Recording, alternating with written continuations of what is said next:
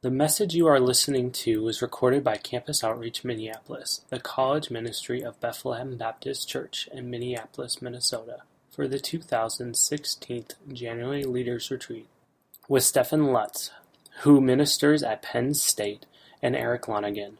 More information about Campus Outreach Minneapolis can be found at cominneapolis.org.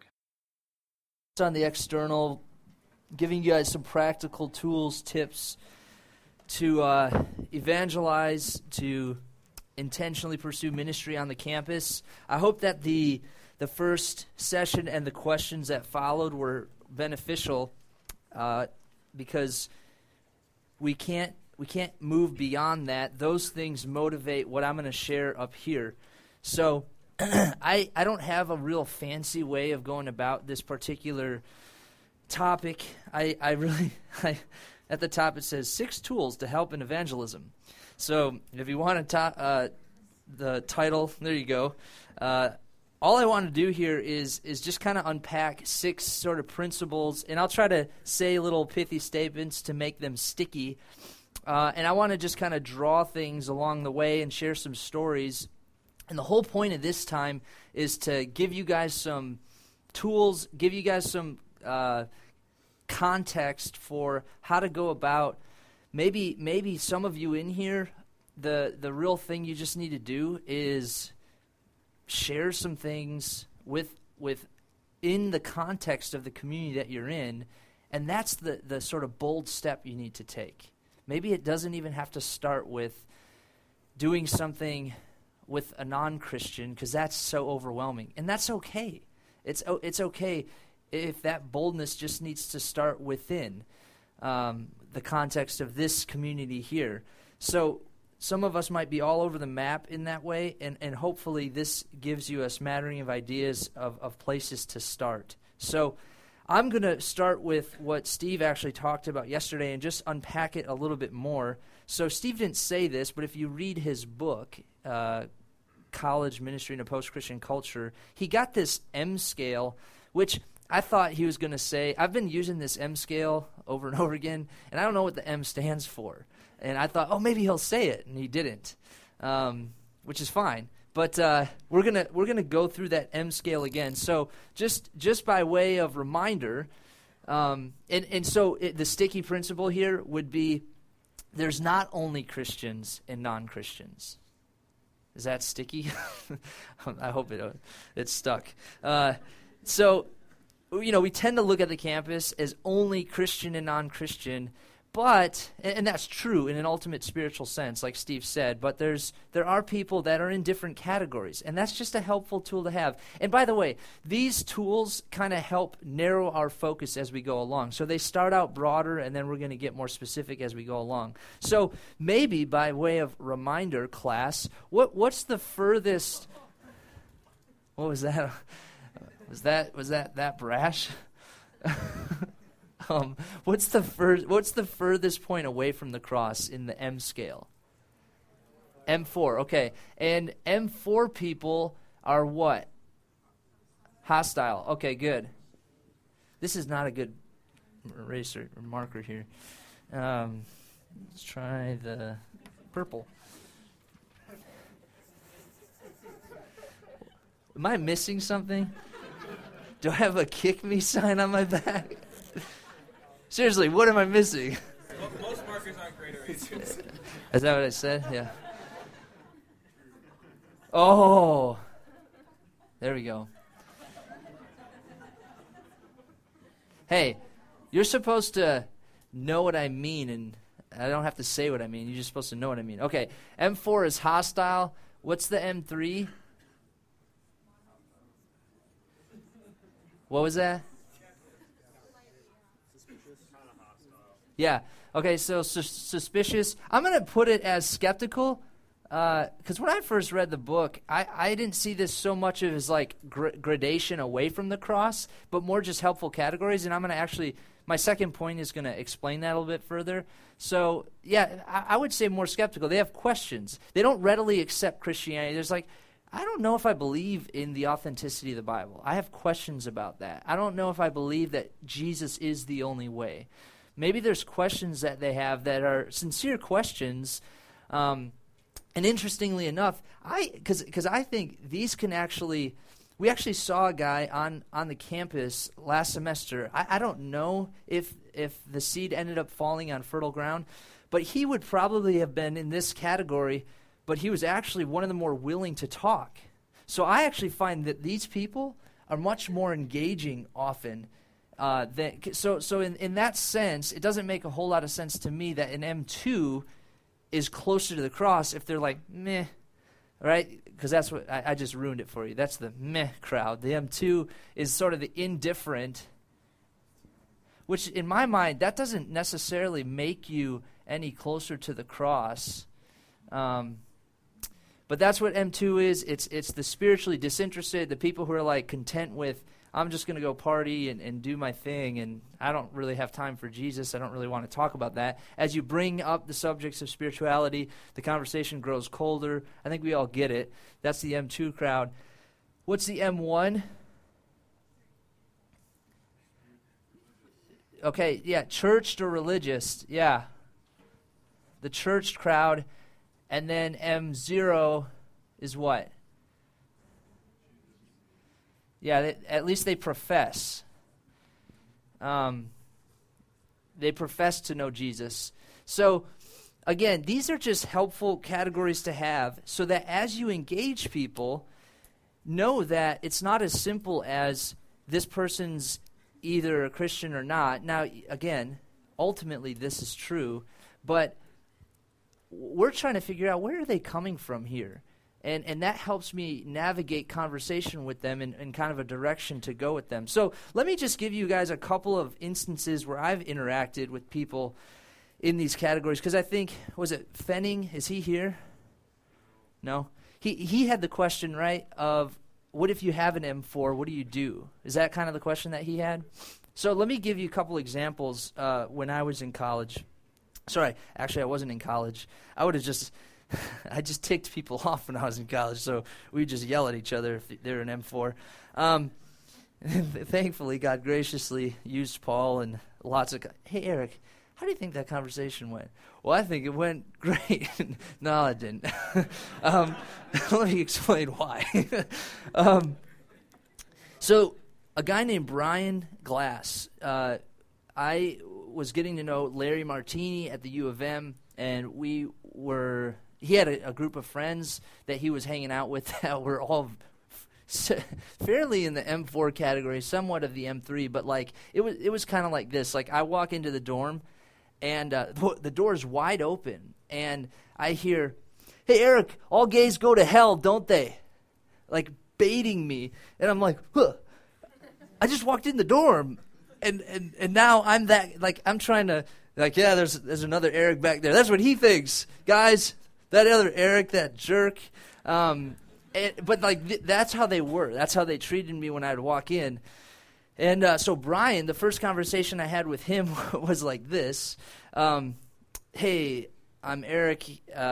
Larry's trying to give context for why this older guy's in the dorms. And Larry says, this guy, he's one of those guys I was telling you about that I meet with. We talk about Jesus, the whole thing. And Brian says, oh, as he's shaking my hand, you're the kind of person that thinks of going to hell. That's what he said. And I was like, oh, actually, okay, so here's what I really said. I said to him, how do you know that? How do you know, maybe, I don't know what possessed me to say that, but I know what possessed. I like that kind of stuff. Honestly, I love like, okay, we're there. I know. I don't got to deal with this garbage. Like, I don't have to deal with like this whole game that gets played and like, we got to go through this whole like, oh, let's play the Christian game and all that kind of stuff. I don't mean that. No, just don't put words in my mouth here. What I'm trying to say is we didn't have to go through the process of going through, hey, the self-righteousness and all the playing the Christian games. I knew exactly where he was coming from, and that's how I prefer a conversation to go. So what I said to him was, how do you know that that's true? Actually, you're assuming something about me that you don't even know. So now right away, the whole, who's self-righteous at this point? For you to start at that point is assuming something about me that you don't even know. Now, the conversation wasn't this sophisticated, but this is what's going on in that moment. When I said to him, how do you know that's the case? Why don't we get lunch? And then I can let you know whether or not I think you're going to hell. That's actually what I said. Because now he had thick skin. I could tell from the moment. There's some intuition going on here, and he took me up for it. And actually, a number of those guys, what ended up happening is we were able to get lunch together, and I had ongoing conversations with these guys, and I basically said, look, you guys all have these questions and actually a lot of accusations about Christianity and what you think, but my suspicion is that you have sound bites of Christianity. So what you think about Jesus is in essence something you heard on Fox TV by some random, televangelists, and now you think you got Christianity figured out and you've got all the holes poked. But why don't you meet Jesus for who he really is? Let's talk about him as it's revealed in the Bible. I can't convince you that Jesus is who he really says he is, but I can say that he's changed my life, and I think he could change yours. But instead of just throwing me and Christianity under the bus because of like a couple sound bites that you heard, let's try to talk about these things and engage over these things in a way that I want to try to show you Jesus for who he really is. And as you see who he really is, if you still are rejecting him, and I pray you wouldn't, but if you do, at least you know who you're really rejecting. And this group, it was so amazing how it went because I didn't really have these clear cut of categories in my mind as I shared with these guys, but we started the evangelistic group out where we really started to give some definition. And again, it wasn't this clear cut, but we talked about, for instance, cultural Christianity. And what I defined that as we were sharing in the group, is you've grown up in the church, you can talk some lingo, but it doesn't really, Jesus isn't Lord of your life. He's not something that you would say you treasure and he's everything to you. It's more like you've grown up in this and you just kind of, you say him by profession, but he hasn't changed anything, and you've never really followed him with any cost, okay? And so we're in group one night at my house, and a new guy shows up. This guy's name was Victor, and I'll talk about him next. He's on the M3 scale.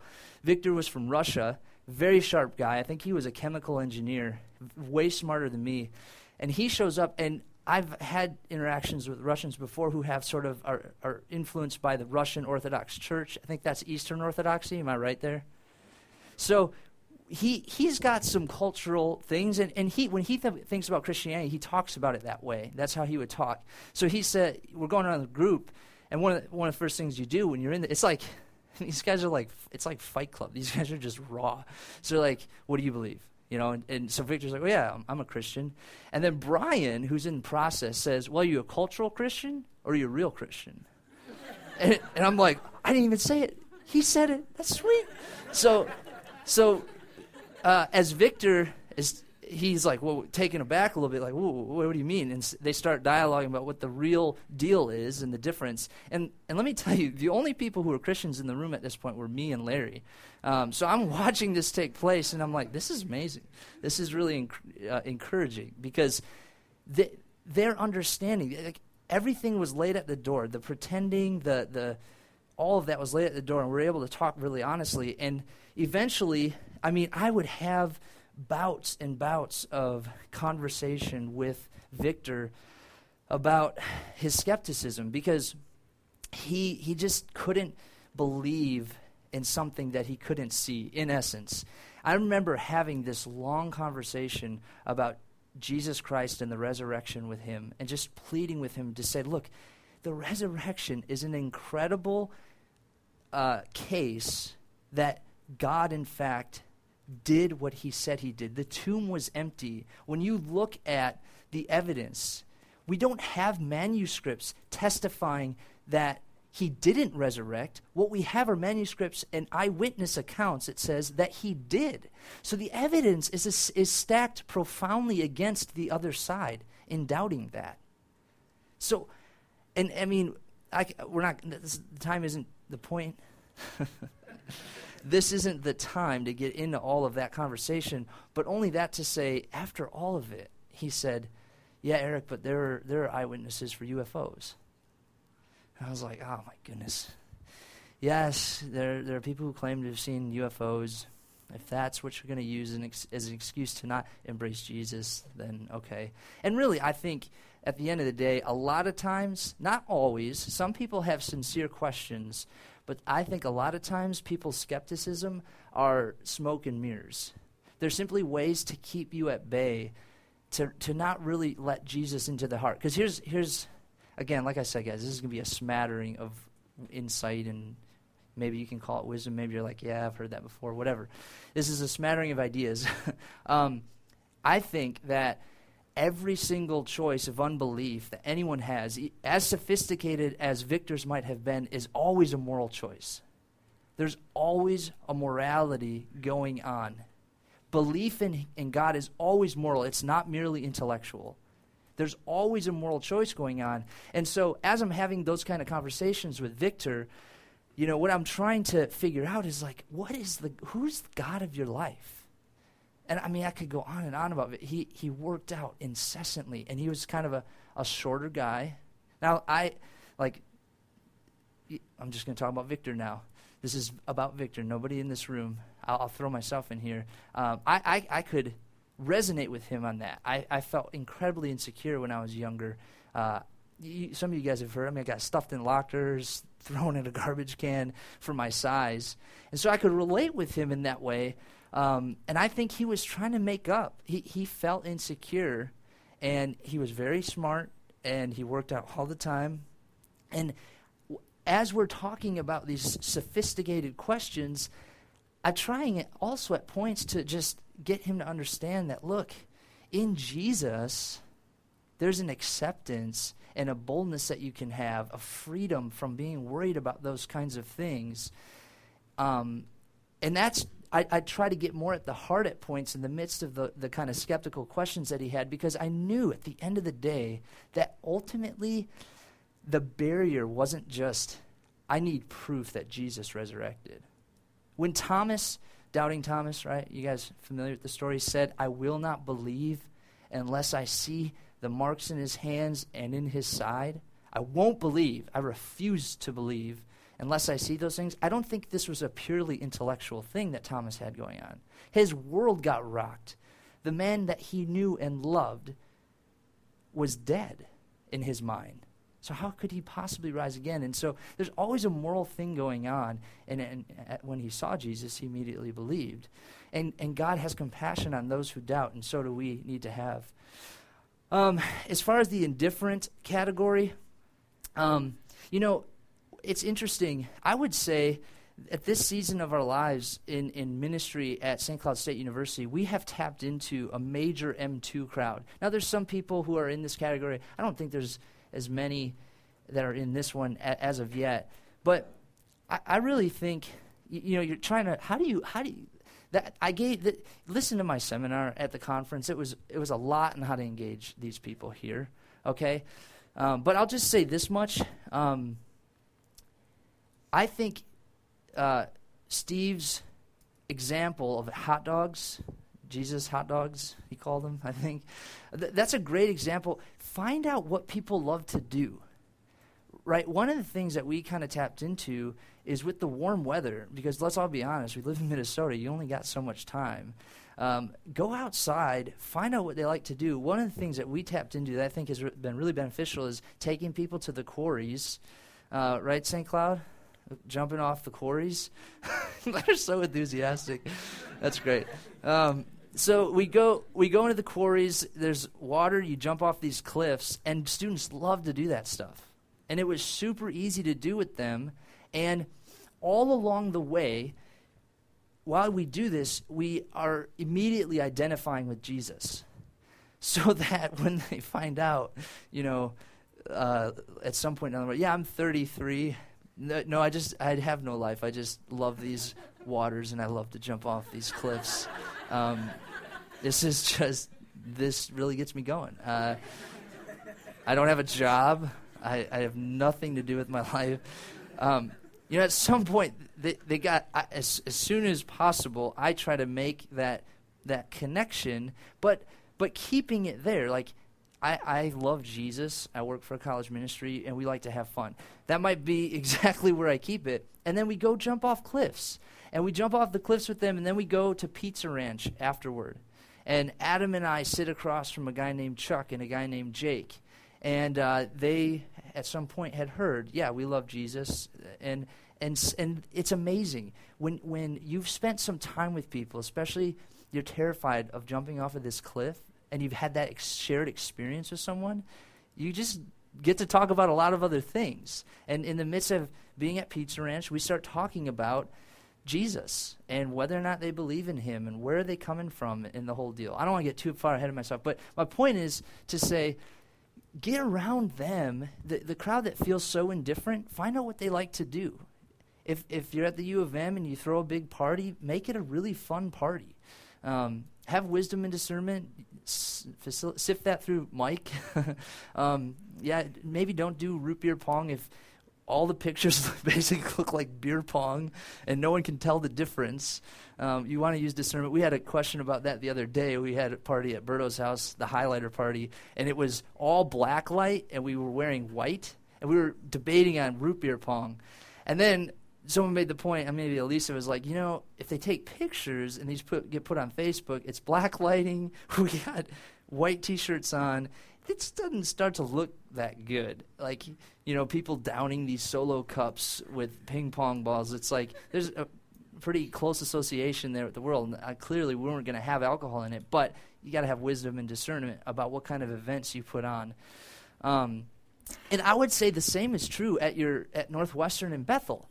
People love this stuff. We would throw a Halloween party, and we had like 250 people at Reed's dad's house one time. Is Reed in here? Good. Oh yeah, he is.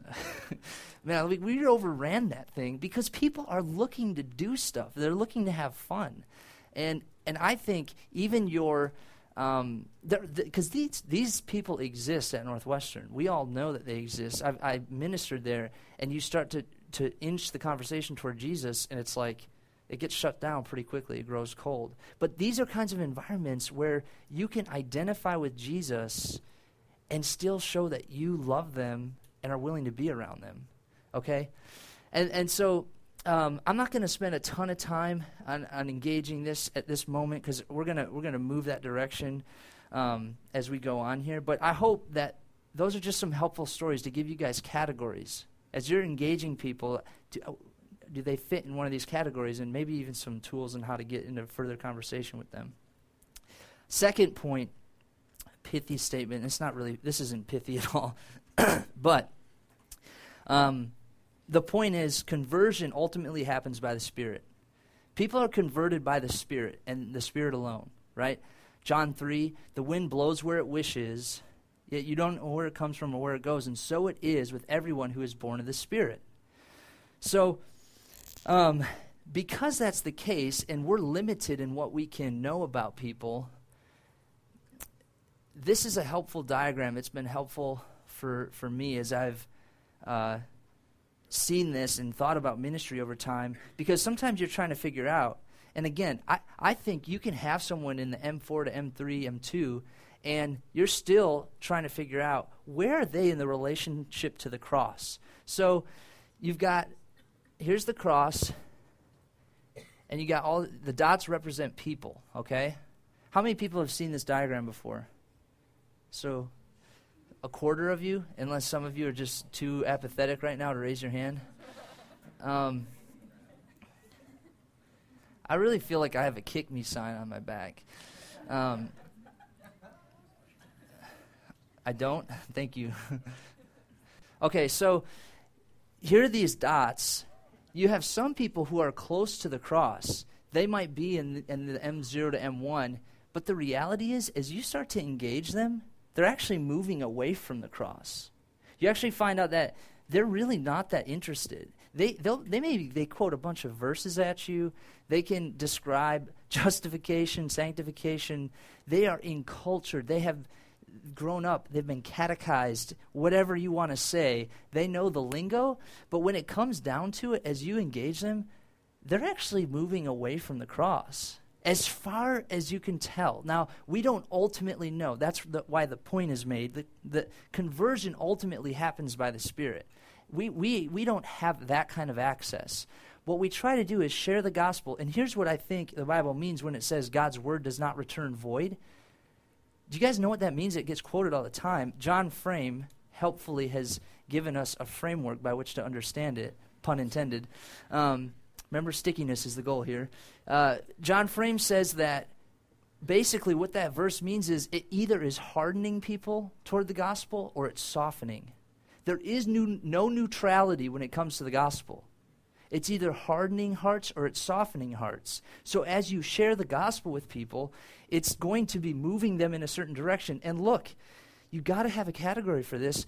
God is going to use you in that way. He's going to either use you to harden or soften hearts. And yes, I say that intentionally, use you in that way. You are not ultimate in the conversion process. You're just a dot along the way.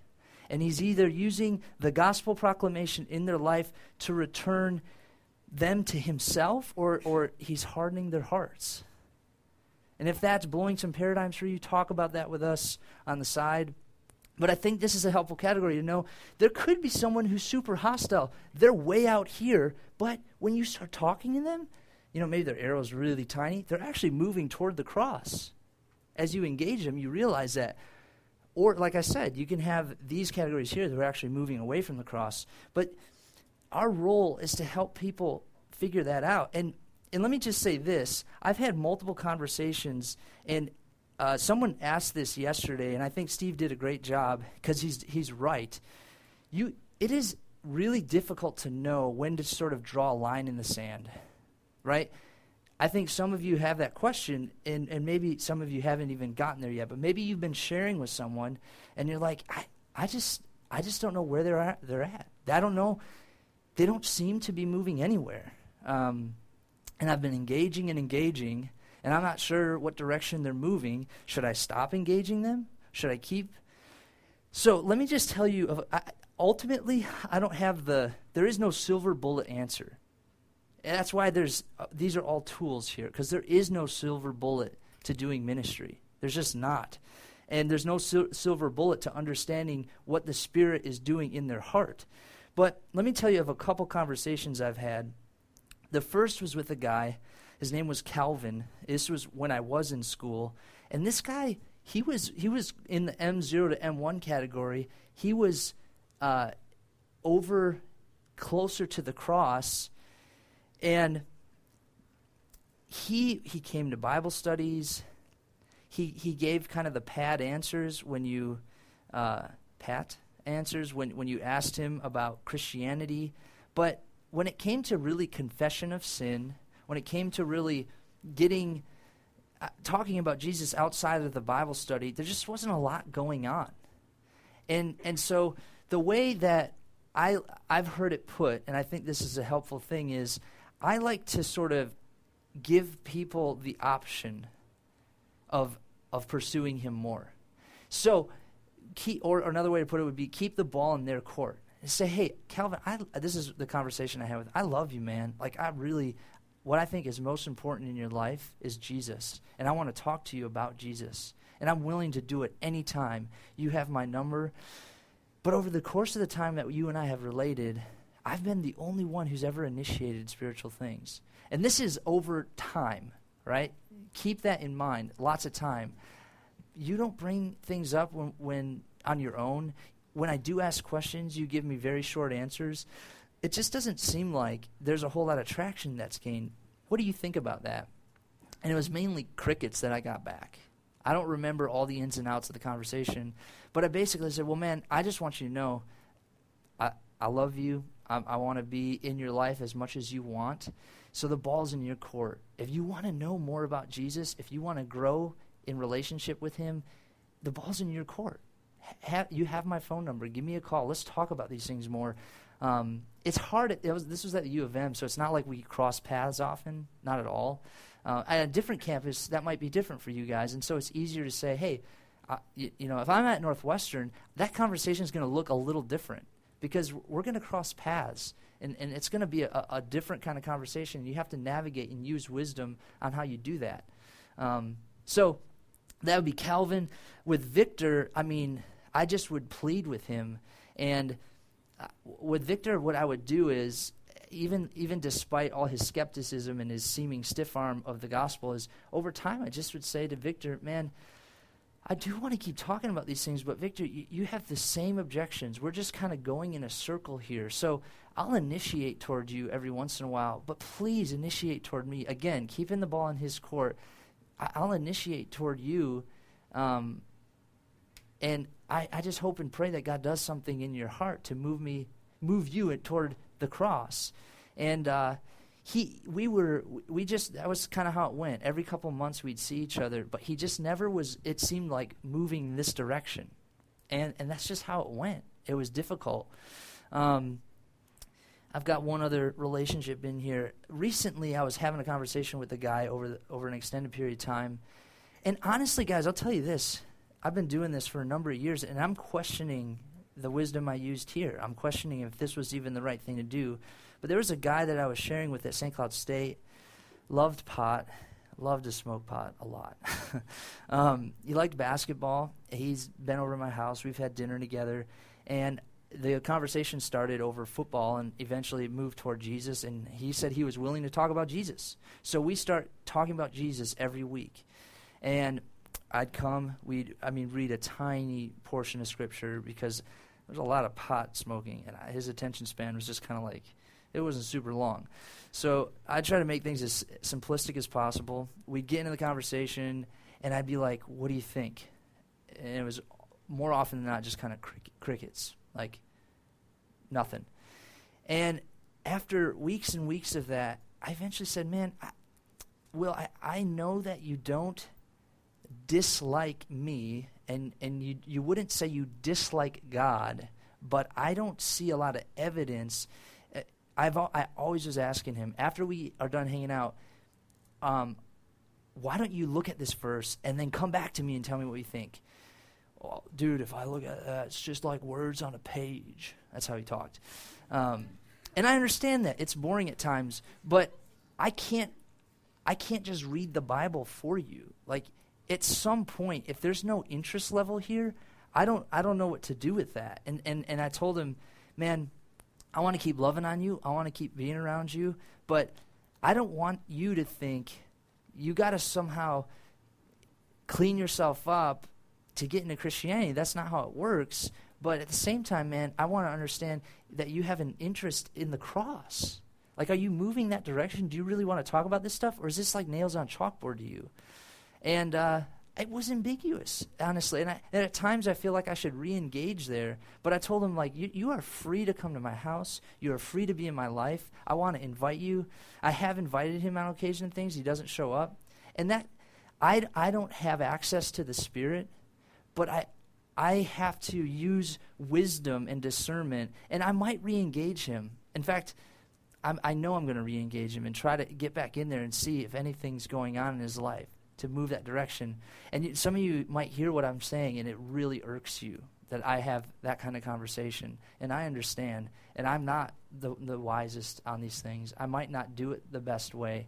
But at the same time, there's a lot of people I know who do want to talk about Jesus and who are moving in that direction. And I'm trying to balance my time and figuring out how to target and be as specific and strategic as possible. And sometimes it has tough conversations.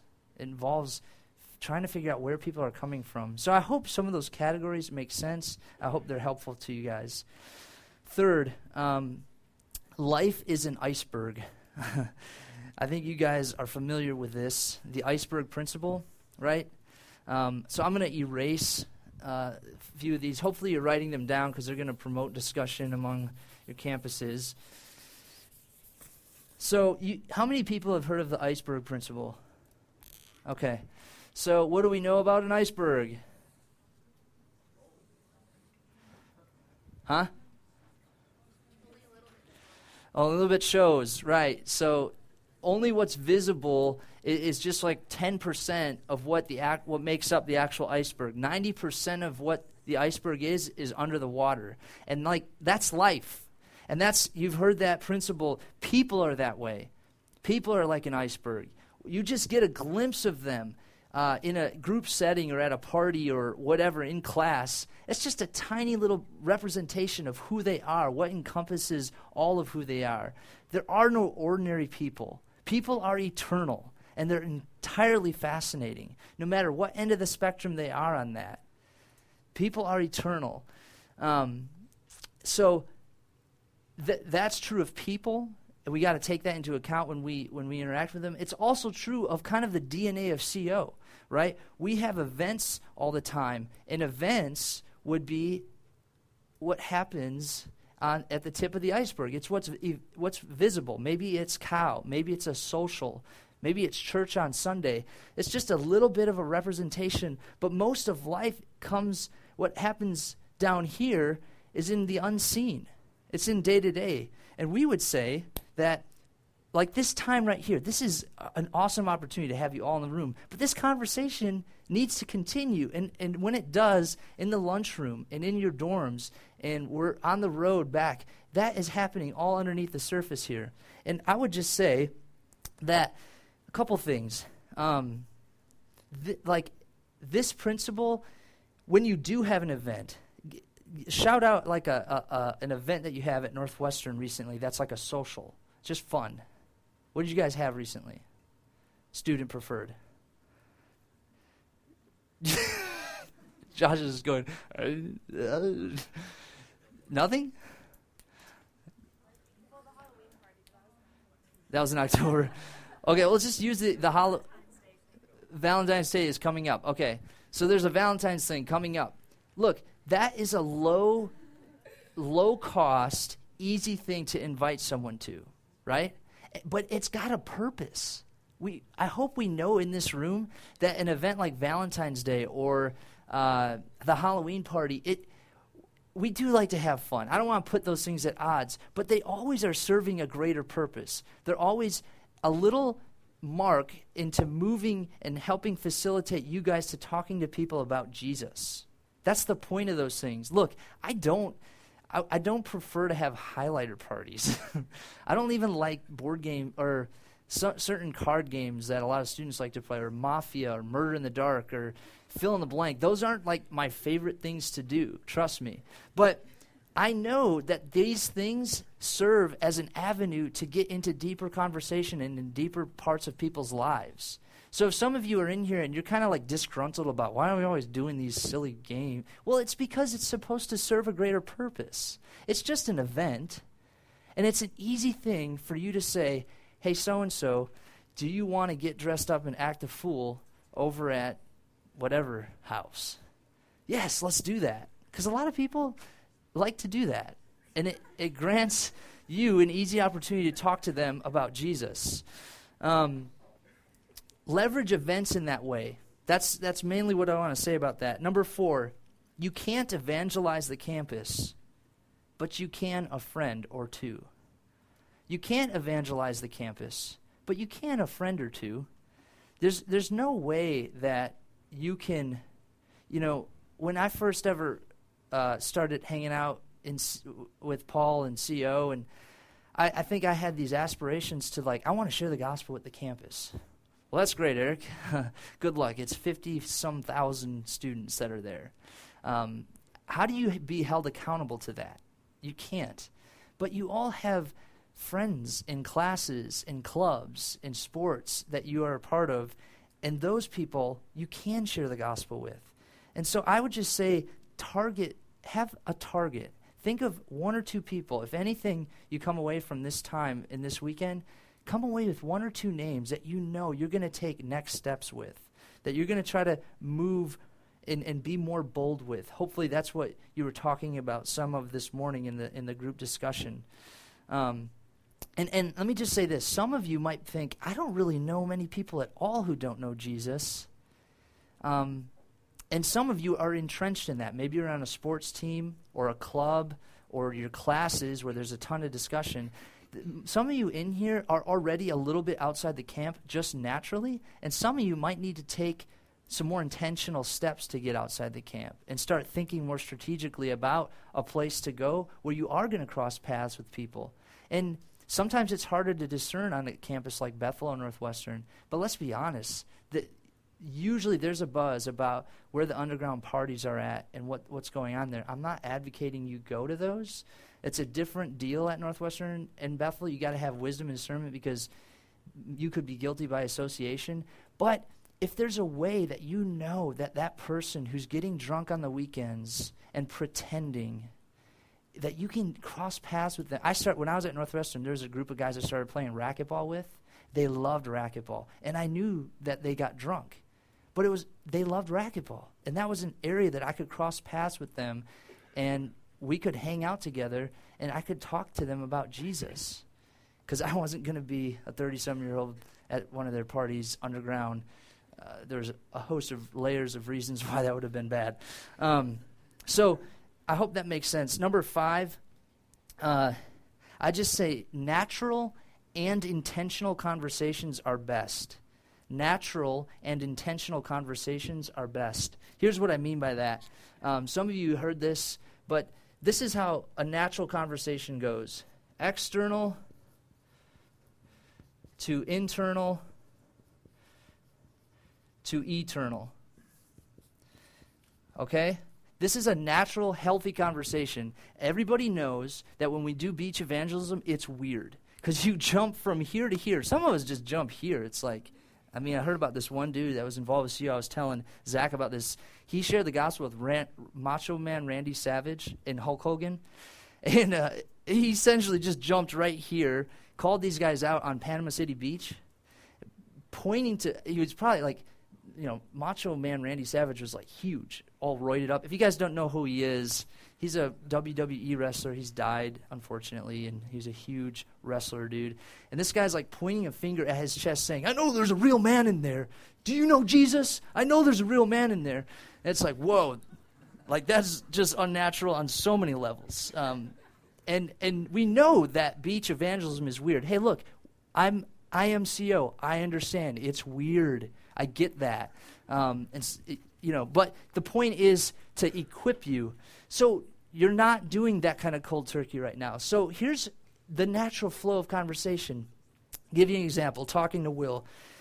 Loves weed, loves football, the whole thing. And we're talking about those things together. And, I know over time he's probably thinking, this guy wants me to stop smoking pot. He's going to bring it up at some point. He's a religious guy. So we start talking about pot. That's not at all my aim. I understand that in order for him to come to Jesus, he doesn't need to clean himself up. I'm not about sharing morality. I'm about sharing good news. I don't want to share good advice. I want to share good news. And good news says, if you repent and believe in Jesus Christ, confess that you're a sinner, you will be saved. Not if you stop smoking pot. That's not what good news is. Not if you start going to church. So what I say to Will is, hey, man, I know you love weed. Why do you love weed? Okay, that question, all of a sudden, I move from here to here. Now I'm asking him a question to internalize something that he's doing externally, a behavior. Well, because I freaking love it, dude. That's what he said. Well, I know you love it. Why do you love it, man? Like, what's the point? Why do you love weed like you do? I don't know. And I said, I think, man, you've got pain in your life. I think you're trying to numb pain, and I've been around you enough to know that you've got some stuff, man. You got some skeletons in the closet. And look, you're free to talk about them with me. We can talk about your pain. And Jesus can bring about real healing. Now we're starting to move here. Jesus can bring about actual healing in your life, but you got to talk about the pain. Jesus is a healer. He's the great physician, and he heals our pain. But pot won't do it. Pot won't heal your pain.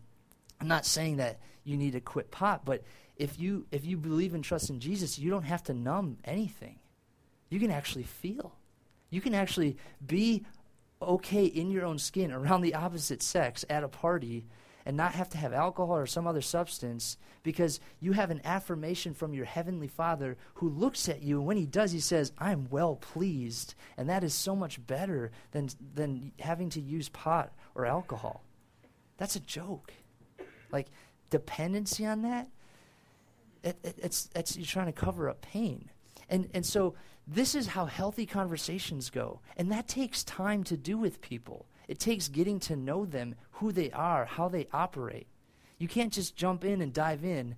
Now, we do that for practice on the beach or whatever, but some of you guys just kind of go from here to here. I mean, we all do. We're all guilty of this. The external to the internal, right?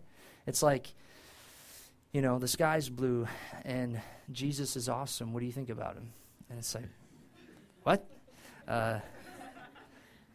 My name's Jim. Why'd you just say that? That's weird. Okay, finally, number 6, how do you climb 10,000 steps? What's the answer to that? One step at a time. I think you guys all said it. So Steve didn't get in this, but it's in his book. Explore, engage, and express. So a lot of times we don't talk about Jesus with people because we feel like we got to get the whole thing out and talk about like redemptive history all in one sitting. And so we like make it to be this mountain. We make a mountain out of a molehill, quite literally.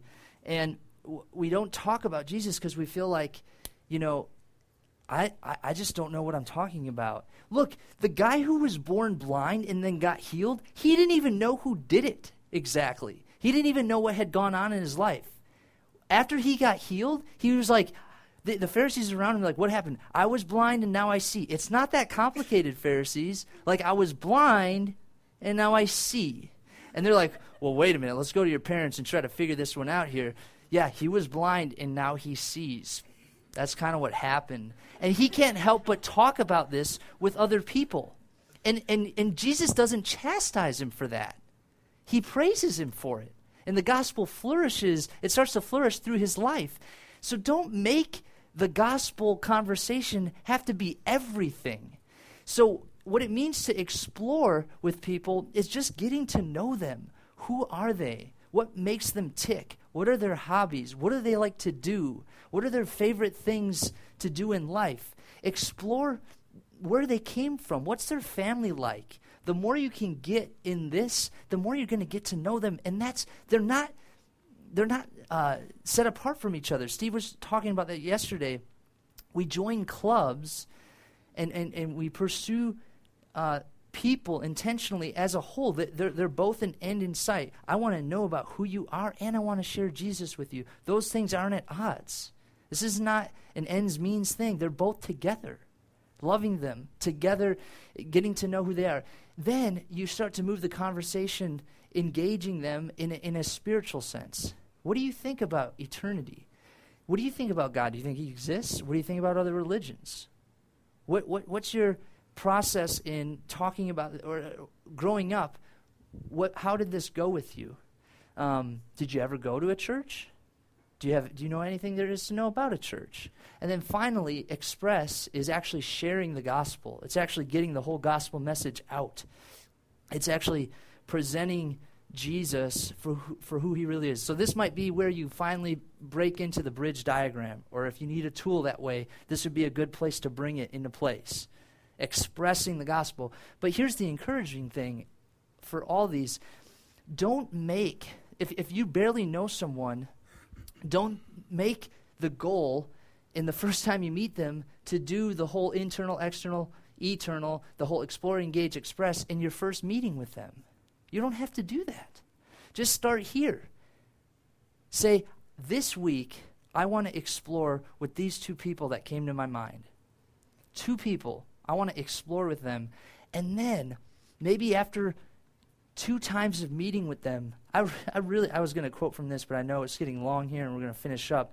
I really encourage you to read Rosaria Butterfield's testimony, The Secret Thoughts of an Unlikely Convert, because she expresses this stuff so well. Over time, maybe after getting to know them, engage with them. Ask them about spiritual things. but always, always be moving and identifying with Jesus. Make it clear from the get-go that you, and if the first session is true, you're going to not help but speak of what you've seen and heard. It's going to come out. They're going to know. Okay, we're not doing a bait and switch here. And then eventually you move to this, and maybe sometimes, I was just talking with one of our students who, it sounds to me like a lot of this has gone on, and she was it was even unknown to her, and this girl actually confided in her. That makes for an easy opportunity to express, because trust has been gained. Does that make sense? Okay, so we're going to give you guys further instruction after lunch. Is there any... let me pray for us, and then Reed's going to give some instruction about lunch. Father, there's a lot here. I pray that these tools would be helpful for us, that we could take these onto the campus, that we wouldn't feel overwhelmed, but we know ultimately the Spirit blows where it wishes. We don't understand where it comes from or where it's going, but we just want to be in the place when it happens and have the privilege to see people move toward the cross. I pray that people would be placed on our hearts right now so that we could share the gospel with them, that we can engage them, that we could explore with them, and that you would give us boldness to do that. In Jesus' name, amen. Thank you for listening to this message from Campus Outreach Minneapolis, the college ministry of Bethlehem Baptist Church in Minneapolis, Minnesota. Feel free to make copies of this message to give to others, but please do not charge for these copies or alter the content in any way without written permission from Campus Outreach Minneapolis. For more information, we invite you to visit us online at cominneapolis.org.